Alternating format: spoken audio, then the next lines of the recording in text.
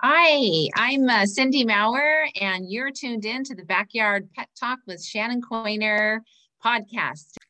Hi, Cindy. It was so good to see you again. And some of our listeners may have already heard you talking about being a dog physical therapist, but today we have a whole nother subject about talking about the dangers of collars, choke chains, pinch collars, but also just regular collars. And I can't wait to hear what you have to say about all of this topic. Now, could you just remind everybody, in case they didn't hear the other podcast, or if they don't remember, a little bit about your background and how you got to what you do now with as a dog physical therapist? I've been a physical therapist for over 40 years now. And so today the baseline education for a physical therapist is to have a doctorate degree. So I have a doctorate degree in physical therapy, and in human therapy, I'm a board certified orthopedic clinical specialist. And so I pursued getting a certification as a canine rehab practitioner through the University of Tennessee.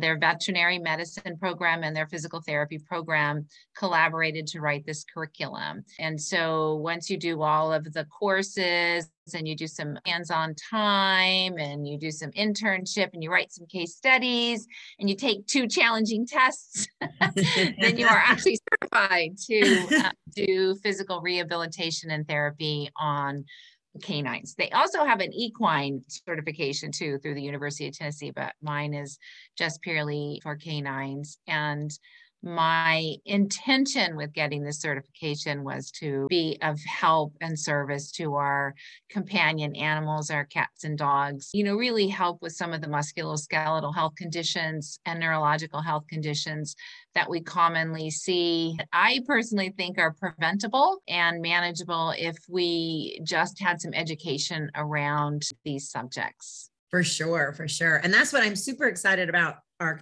topic today, because it is so common, especially if people have been training dogs for years and years, maybe did when they were kids or whatever, of, it's a first go-to to use choke chains, pinch collars, some kind of collar, and even a flat collar can cause damage. But when we're training our dogs, so many people go straight to that pinch or that choke, even some veterinarians, that's the first they'll sit. I have clients who say, well, my vet told me to get a choke or a pinch. Or you go to a pet store and you say, gosh, I have this wild dog. What can I do? And then there's just not a lot of education around what those collars are actually doing physiologically. Those of us who are positive trainers, we know that it's causing pain and that's what's avoiding, but there's so much more to it than just that emotional part or that pain. There's actually some structural damage that can happen, right?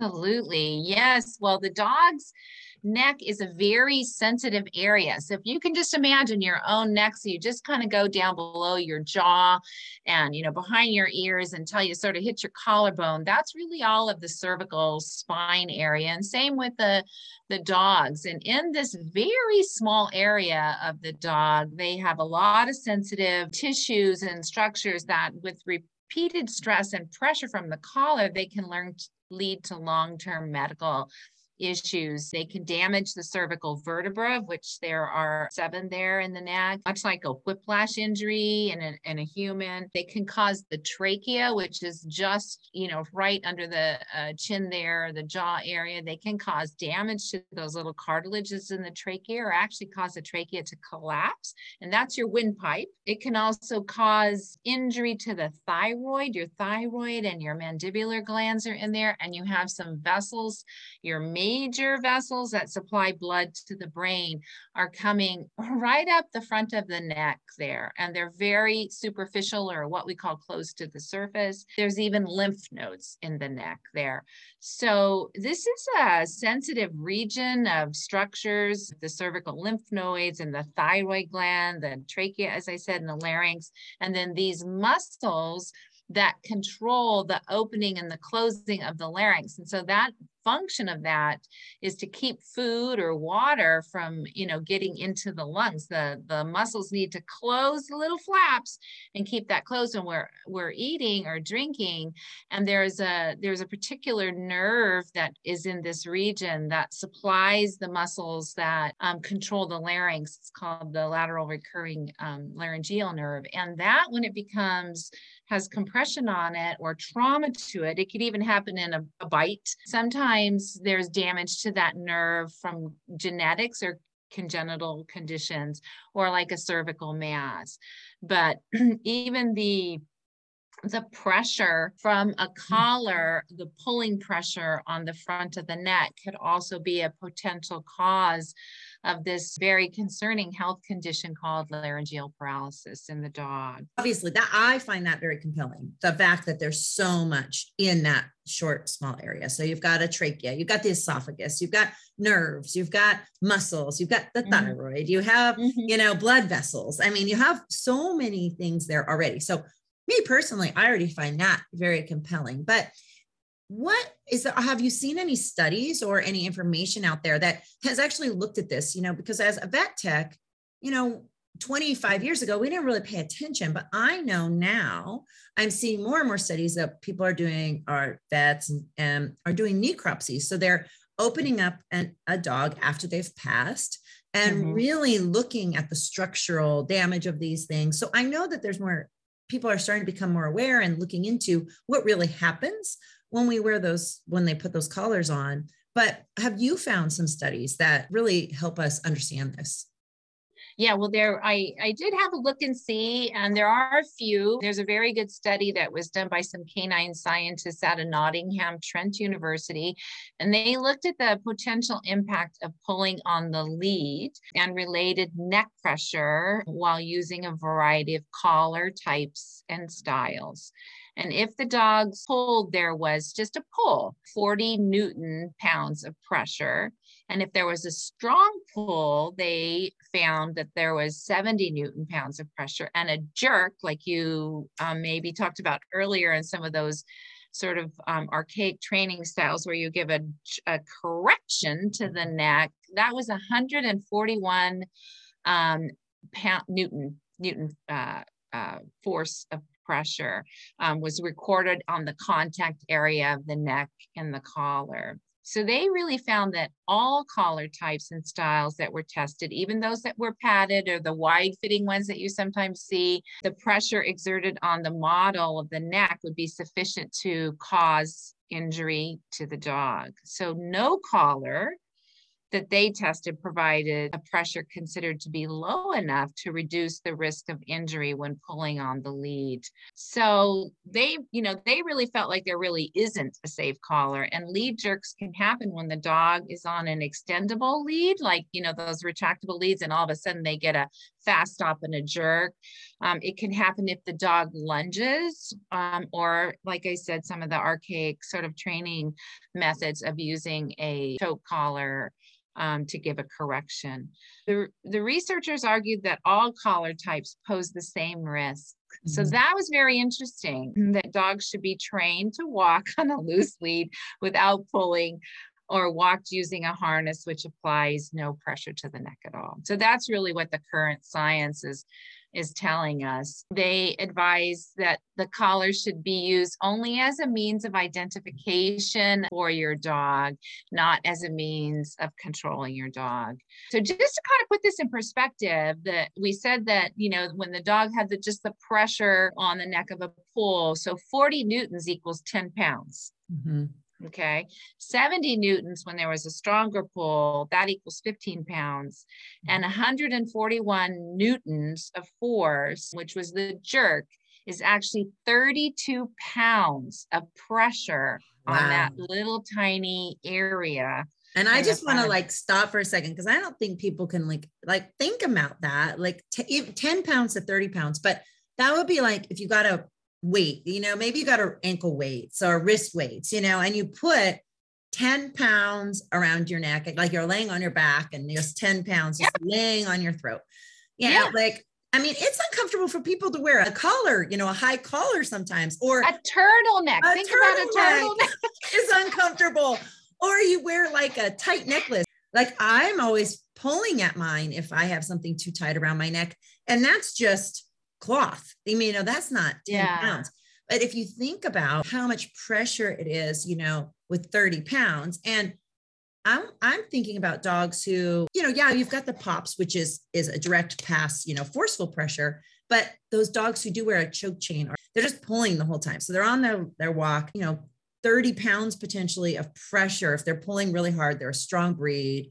And those people maybe walk them 3 times a day. Like that's a lot of pressure on your neck. And our dogs are so stoic. I mean, that's one thing about a lot of dogs. Their pain tolerance is so high that you can't just look at them and say, oh, this, you have to understand that they're going to sometimes not show pain, but there still could be in pain, and you're causing damage. Like there's so much damage that's being done under the skin.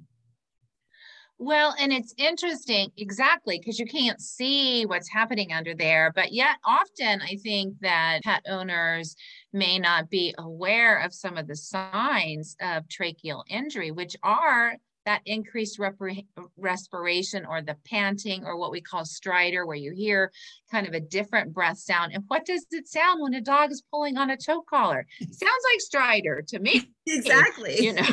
So, sure. And so and you can also, just through the pressure on the vessels, you now can change the blood supply to the brain, and, other things can start to happen. And, they've talked about the correlation between that kind of prolonged pressure over time on like the thyroid gland or your lymph nodes that are in this area, and then the potential for hypothyroidism, and then that, sequelae of events that, when we have a depressed immune system, which is the case with hypothyroidism, we're more susceptible to other health conditions that are more sinister, including cancer for our dogs. Yeah. And so if a kind of a global look at this, if we could just make a choice between a collar and a harness, and we might be able to prevent some long-term medical issues that could become horrifically expensive in the case of laryngeal paralysis or cancer or something else that could be correlated indirectly to having, like you said, 30 pounds of pressure on your throat for 30 minutes or 40 minutes, 2 or 3 times a day. Yes, a lot. And so you just alluded to something I was going to ask you about more. What are some other things that we are seeing when dogs have that over a constant, even it could just be one time, but multiple over and over trauma to the neck, whether it's with the collar, flat collar, whether it's a choke chain, a pinch collar, or some other kind of device on their neck? What are some of those other like injuries that we see? Maybe you don't see it when they're a puppy. Maybe, they're, the 2-year-old puppy that I don't notice anything. But then fast forward to, they're the 10, 12, 15-year-old dog. What are some of those health things that start to show up that probably are very likely because of the collar that was used? Yes, well, there is, with the laryngeal paralysis, there is a geriatric polyneuropathy that's associated with that. It's kind of a funny anatomy in the neck of the dog, but with that recurrent laryngeal nerve, it indirectly also controls the motor control or the movement to the hind limbs. And so in these older dogs, we're seeing the laryngeal paralysis, but we also see what we call polyneuropathy, which really means weakness in the hind limbs. And so then we start to think about what's the number one reason that we're usually euthanizing our senior dogs? It's because they can't walk anymore. Mm-hmm. And I think that the people aren't always putting 2 and 2 together with this health condition, because the 2 things are very closely associated with the laryngeal paralysis, where they'll start to have exercise intolerance, where they can't go as much as they used to. They're going to pant more.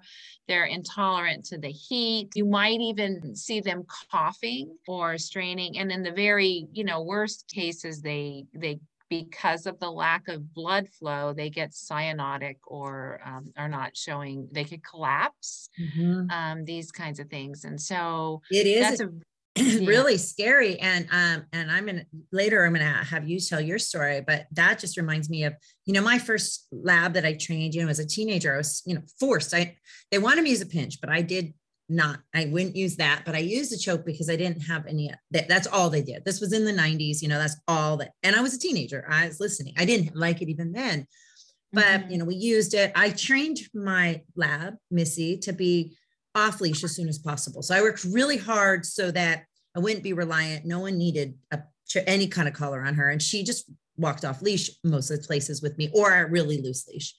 But fast forward, I go to college. I'm married. I'm in college. I'm a vet tech. And my mom is calling me because she had taken her on a walk, no pulling anymore. She was at the park and she passed out at the park. And she was a huge lab, 70, 80-pound lab. And my mom couldn't pick her up and she thought she was going to die at the park. And then when she passed out, she was able to relax enough and her nervous system opened up her throat, but she ended up going to the doctor and she had laryngeal paralysis, and then later on she had neck injuries, which, I've had to kind of overcome my own guilt about this, but she had cervical neck injury. And then in the end, my parents had to make the decision of putting her to sleep was because she couldn't get up anymore. They had the sling, they did all the stuff. And it's so, I was a teenager. I can't, that was 30 years ago. I can't beat myself up over that, but it makes it why I'm so compelled to get this information out to people. So what are some other injuries that can happen? So laryngeal paralysis is terrible, but what are some other things? Well, you mentioned whiplash, and I think that's very underplayed in the dog and how often the dog can have. You think about if anybody's really experienced a whiplash injury and how painful that is. But like you said, the dogs are very stoic and they're happy to please us, or there's a lot of adrenaline going on when things are happening, like the ball comes out or something else. And so they can actually, injure and strain these muscles in their neck, and they can actually injure the vertebral discs in their neck as well, which can lead to a condition that is a more degenerative condition in the cervical spine, spondylosis. And again, that's a condition that can cause compression on the nerves that actually innervate the forelimbs and the hind limbs in the dogs. And so now you have a health condition where the dog isn't able to be mobile because of maybe some constant repetitive low-grade trauma.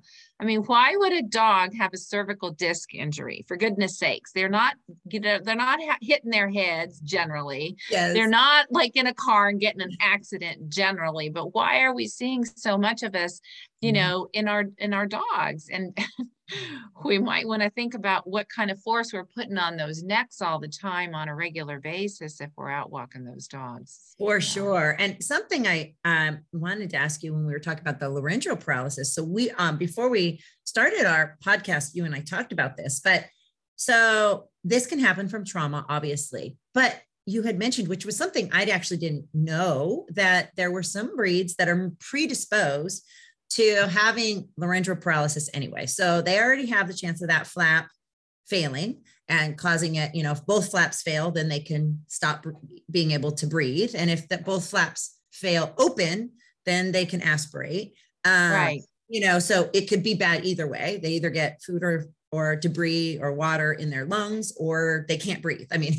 Neither is a good thing. So no. What are some of the breeds that are without any trauma, like they were just born? What is some that are some predisposed to this anyway? Right. So we talked about those three kind of different reasons why a dog might get laryngeal paralysis. That health condition and genetics is one. So the other would be maybe like a cervical mass, and then trauma. So the trauma is the thing that we're talking about we can control.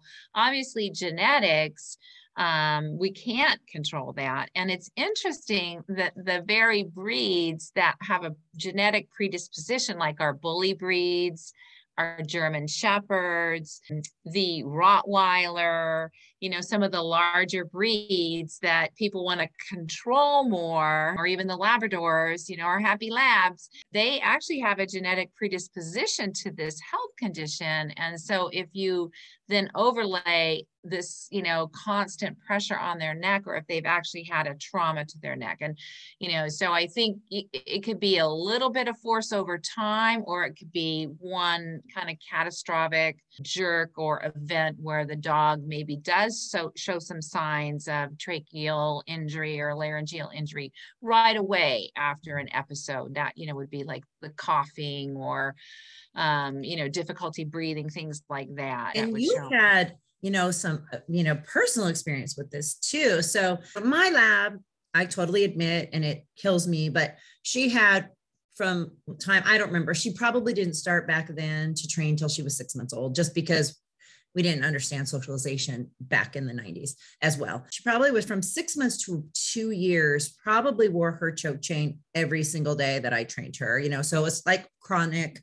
I didn't like to pull her hard. They asked me to use a pinch collar once. I tried it. She cried. I said, forget it. I'll never use that again. So I probably had stopped using it, but I know, admittedly, because of what I was being told to do, she was probably corrected multiple times a day, every single day for at least a year and a half. Your situation, though, with your lab that you've experienced some of this is completely different. So share a little bit about Allie and how your experience and how this became part of your passion too. Well, it really did become a passion. I mean, Allie, we just lost Allie about 6 months ago. She was 12 and a half. So, go back to 12 and a half, 13 years ago. And I very much wanted to train Allie. She very much showed me she wanted to be trained. And it was not easy to find a positive trainer even, 13 years ago. So we did end up with one trainer who did put a choke collar on her. And like you, I was like, no, she already can do all these things without me doing that to her. So why would I do this? It makes no sense. So for a very brief period, and she was very, very young, there was a difference of opinion between myself and the other trainer in the house. And so I was throwing away the choke collars and they were coming back somehow. I don't know. And so this went on for, maybe a couple months. And so she really didn't get a lot of repetitive, corrections over time because she verbally was so responsive at a very young age. And I was the primary handler for walking and for all training. But she ended up, getting a CGC and was a therapy dog and a lovely therapy dog. But she did have one episode, just one, where there was a fairly significant amount of trauma. She was with another handler and she saw me and was trying to get to me in a store. And rather than just letting the leash go, because she was also very good off leash, she didn't really need a leash at all. And so the handler was trying to hold her back and Allie was trying to get to me. So she was pulling forward and I was saying, let loose the leash, just let her go. She won't go anywhere. And there was a good bit of time where this went on. And as soon as the leash was released, she literally started coughing and she probably coughed for 2 or 3 minutes. I mean, it was pretty significant. And so in her later life, she ended up having what they call a dynamic collapsing trachea. So the trachea was injured, the cartilage was injured, and it was collapsed. So she wasn't exchanging air. And so it really affected her ability to go on walks and do things she enjoyed, mostly because she would get out of breath. And I was pretty persistent about her care and the very, end stage of her life. She did have laryngeal paralysis as well.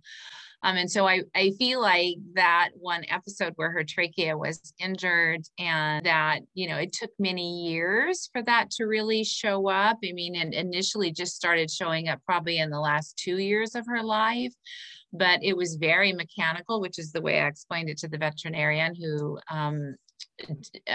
agreed to x-ray that area and really look at it just because I was so persistent. But literally she would roll over on her back and start coughing. And I know the anatomy so well there. I was like, oh my Lord, her trachea is just falling back and she can't get air and she's gagging and coughing to try to get air exchange. And that's a horrible thing to see your dog gagging and coughing to try to get air to breathe. And of course, I would just encourage her to turn over and that would reposition the cartilage and the trachea and she could get air and she'd be okay.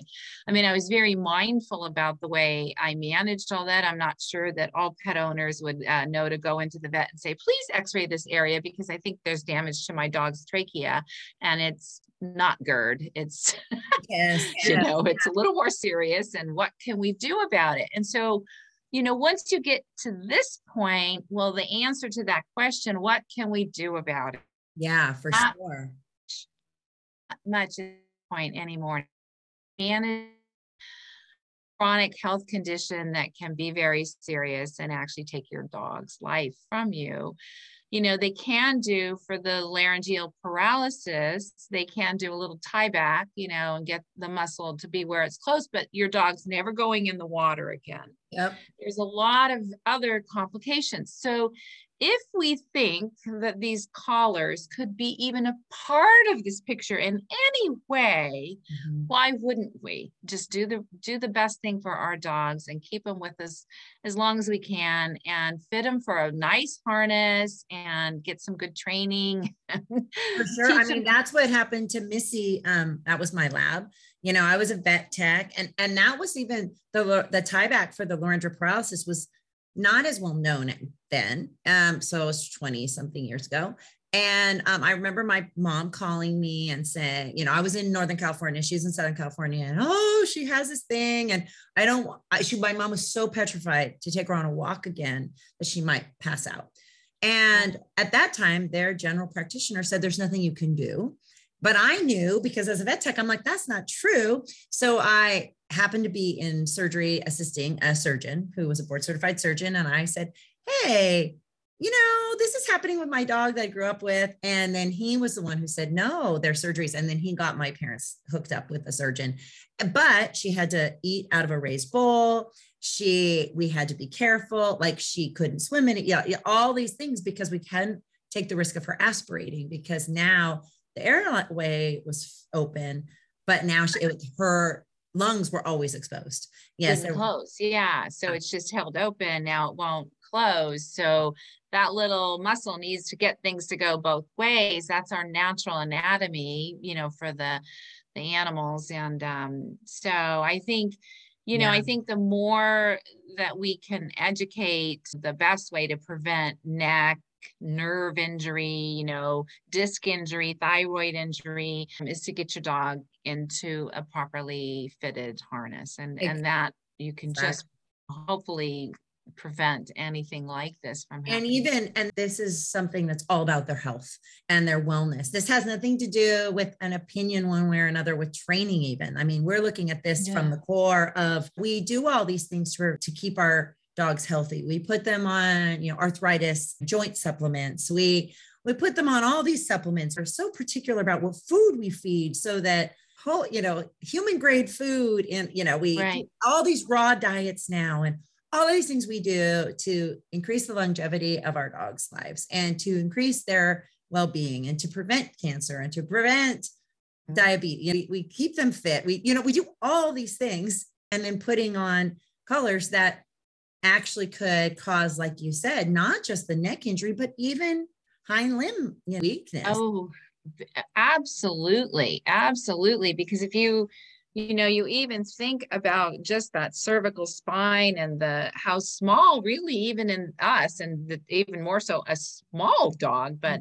let's take a big dog like a Rottweiler or a Labrador that has a predisposition genetically to this condition. And now we apply trauma on top of that. Well, we've probably just swayed, the pendulum in the direction that we're probably going to see a dog that more than likely may have this health condition now, that it maybe isn't a remote risk, but we've just increased the risks, maybe because of our, lack of knowledge in this area. And that's what I'm hoping that this podcast, whatever your situation is, like just knowing what you're doing best, just like if we were talking about the best food, the best supplements, or which heartworms to get, all the things we do as preventative medicine, this should be actually part of preventative medicine education. So, and Absolutely. That's what I'm hoping as people hear more, about this and really understand that it's not necessary. I mean, and we know now training wise, there's a gazillion other things. The harnesses are,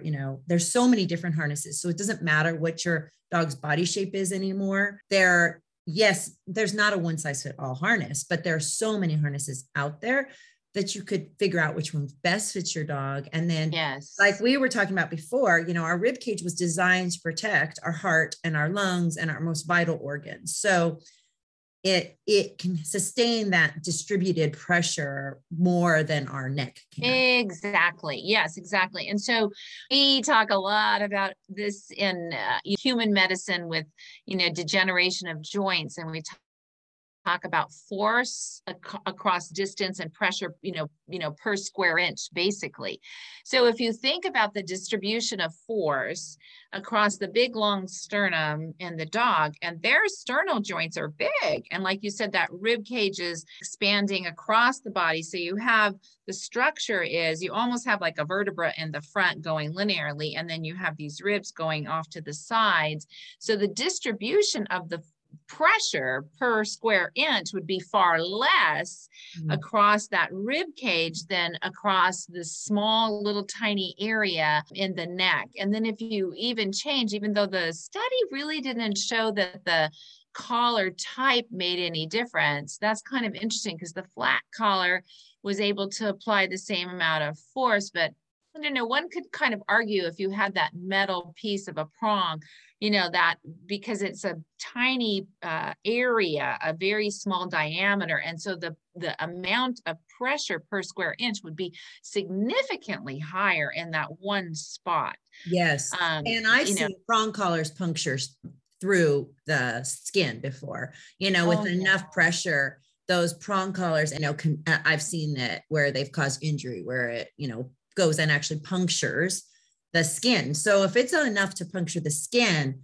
right, there's got to be more power. And then the other thing, like with the choke chains, it's like it tightens. With a flat collar, at least there's some more looseness. So I really hope they continue to do more studies. I do know that I'm seeing more and more necropsy results from different universities about, like, they'll open up a dog that's passed away and look at the anatomy and how it's damaged. And they're starting to make more, but studies, especially a good peer review study, takes time, because you have to do it, and then it has to be reviewed, and it has to be, replicated. So hopefully over time, we're going to see more and more about, like, what the truth is about the damage that these collars are doing. Yeah, absolutely. And I think even the harnesses, some probably are a little better than others, kind of thing. Some for larger dogs, some for smaller dogs. I mean, I have one that I like very much that I use because Hunter does nose work, and it has a little like handle on the top, plus a clip on the top, so I can hold him at a threshold before he starts his search. But I will say that you really do want to follow the instructions closely, or get with your trainer, or many of them, like the Blue 9, the balanced buckle harness that Karen Pryor recommends as well. They actually have a video on how to adjust that, because interestingly, we have a dog in the neighborhood here this dog was trained by Guide Dogs of America, who have, I think, just stopped using the slip collars just most recently, and have gone to a more positive training. And so he was trained, and he did not. He came back to his puppy raiser because the individual that was going to have him as a guide dog could not do the course. It wasn't him, it was the individual. So we've been walking with him for nearly 5 years now. And so she eventually moved in, the owner did, to getting him an easy walk harness to take the pressure off the neck. So that wasn't an issue anymore. He did have some cervical issues, which I pointed out to her. And so they fitted this easy walk, but it was kind of not fitted exactly right. And so your radial nerve, even in the dog, comes from behind the shoulder. And all of a sudden, Eros, his front paw is kind of dragging when he's walking. He's making this, he's not picking up his paw, basically. And so I said, well, gosh, his wrist extensors, or his tarsal extensors are actually innervated by the radial nerve. And I think his harness, it's only on the one side. And so actually the harness was loose enough that when she would do a pull, when he would pull, it would put pressure right there. And so we refitted actually him in a different harness, and that foot dragging stopped. For sure. And I've seen, harness, that's why I was saying there's no one size fits all for harnesses. There's some that fit more, that better, different varieties. But I have seen dogs be able to slip out of harnesses that are the wrong harness. I have seen, dogs, if the harness slips because, and it goes down too low to their forearm, or to their, so that's a huge piece. But at least it's taking the pressure off of the neck, but fitting a well-fit harness is definitely key as well. So, well, before we take off here, do you have any other things that you would like to share? I think you've given us such great information today. Well, I mean, I always think that, walks are supposed to be pleasurable. I mean, that's your time to go out and bond with your dog and talk with your neighbors, get some fresh air. And I think that, the walk is very pleasurable. If you have trained your dog to walk on a loose leash, it is really a joyful time to spend with your dog. But if your dog, isn't able to do that, I think that the harness is a good option, for keeping you safe, because your arm isn't going to get pulled or injured. I mean, we see those people in physical therapy who got pulled by their dog.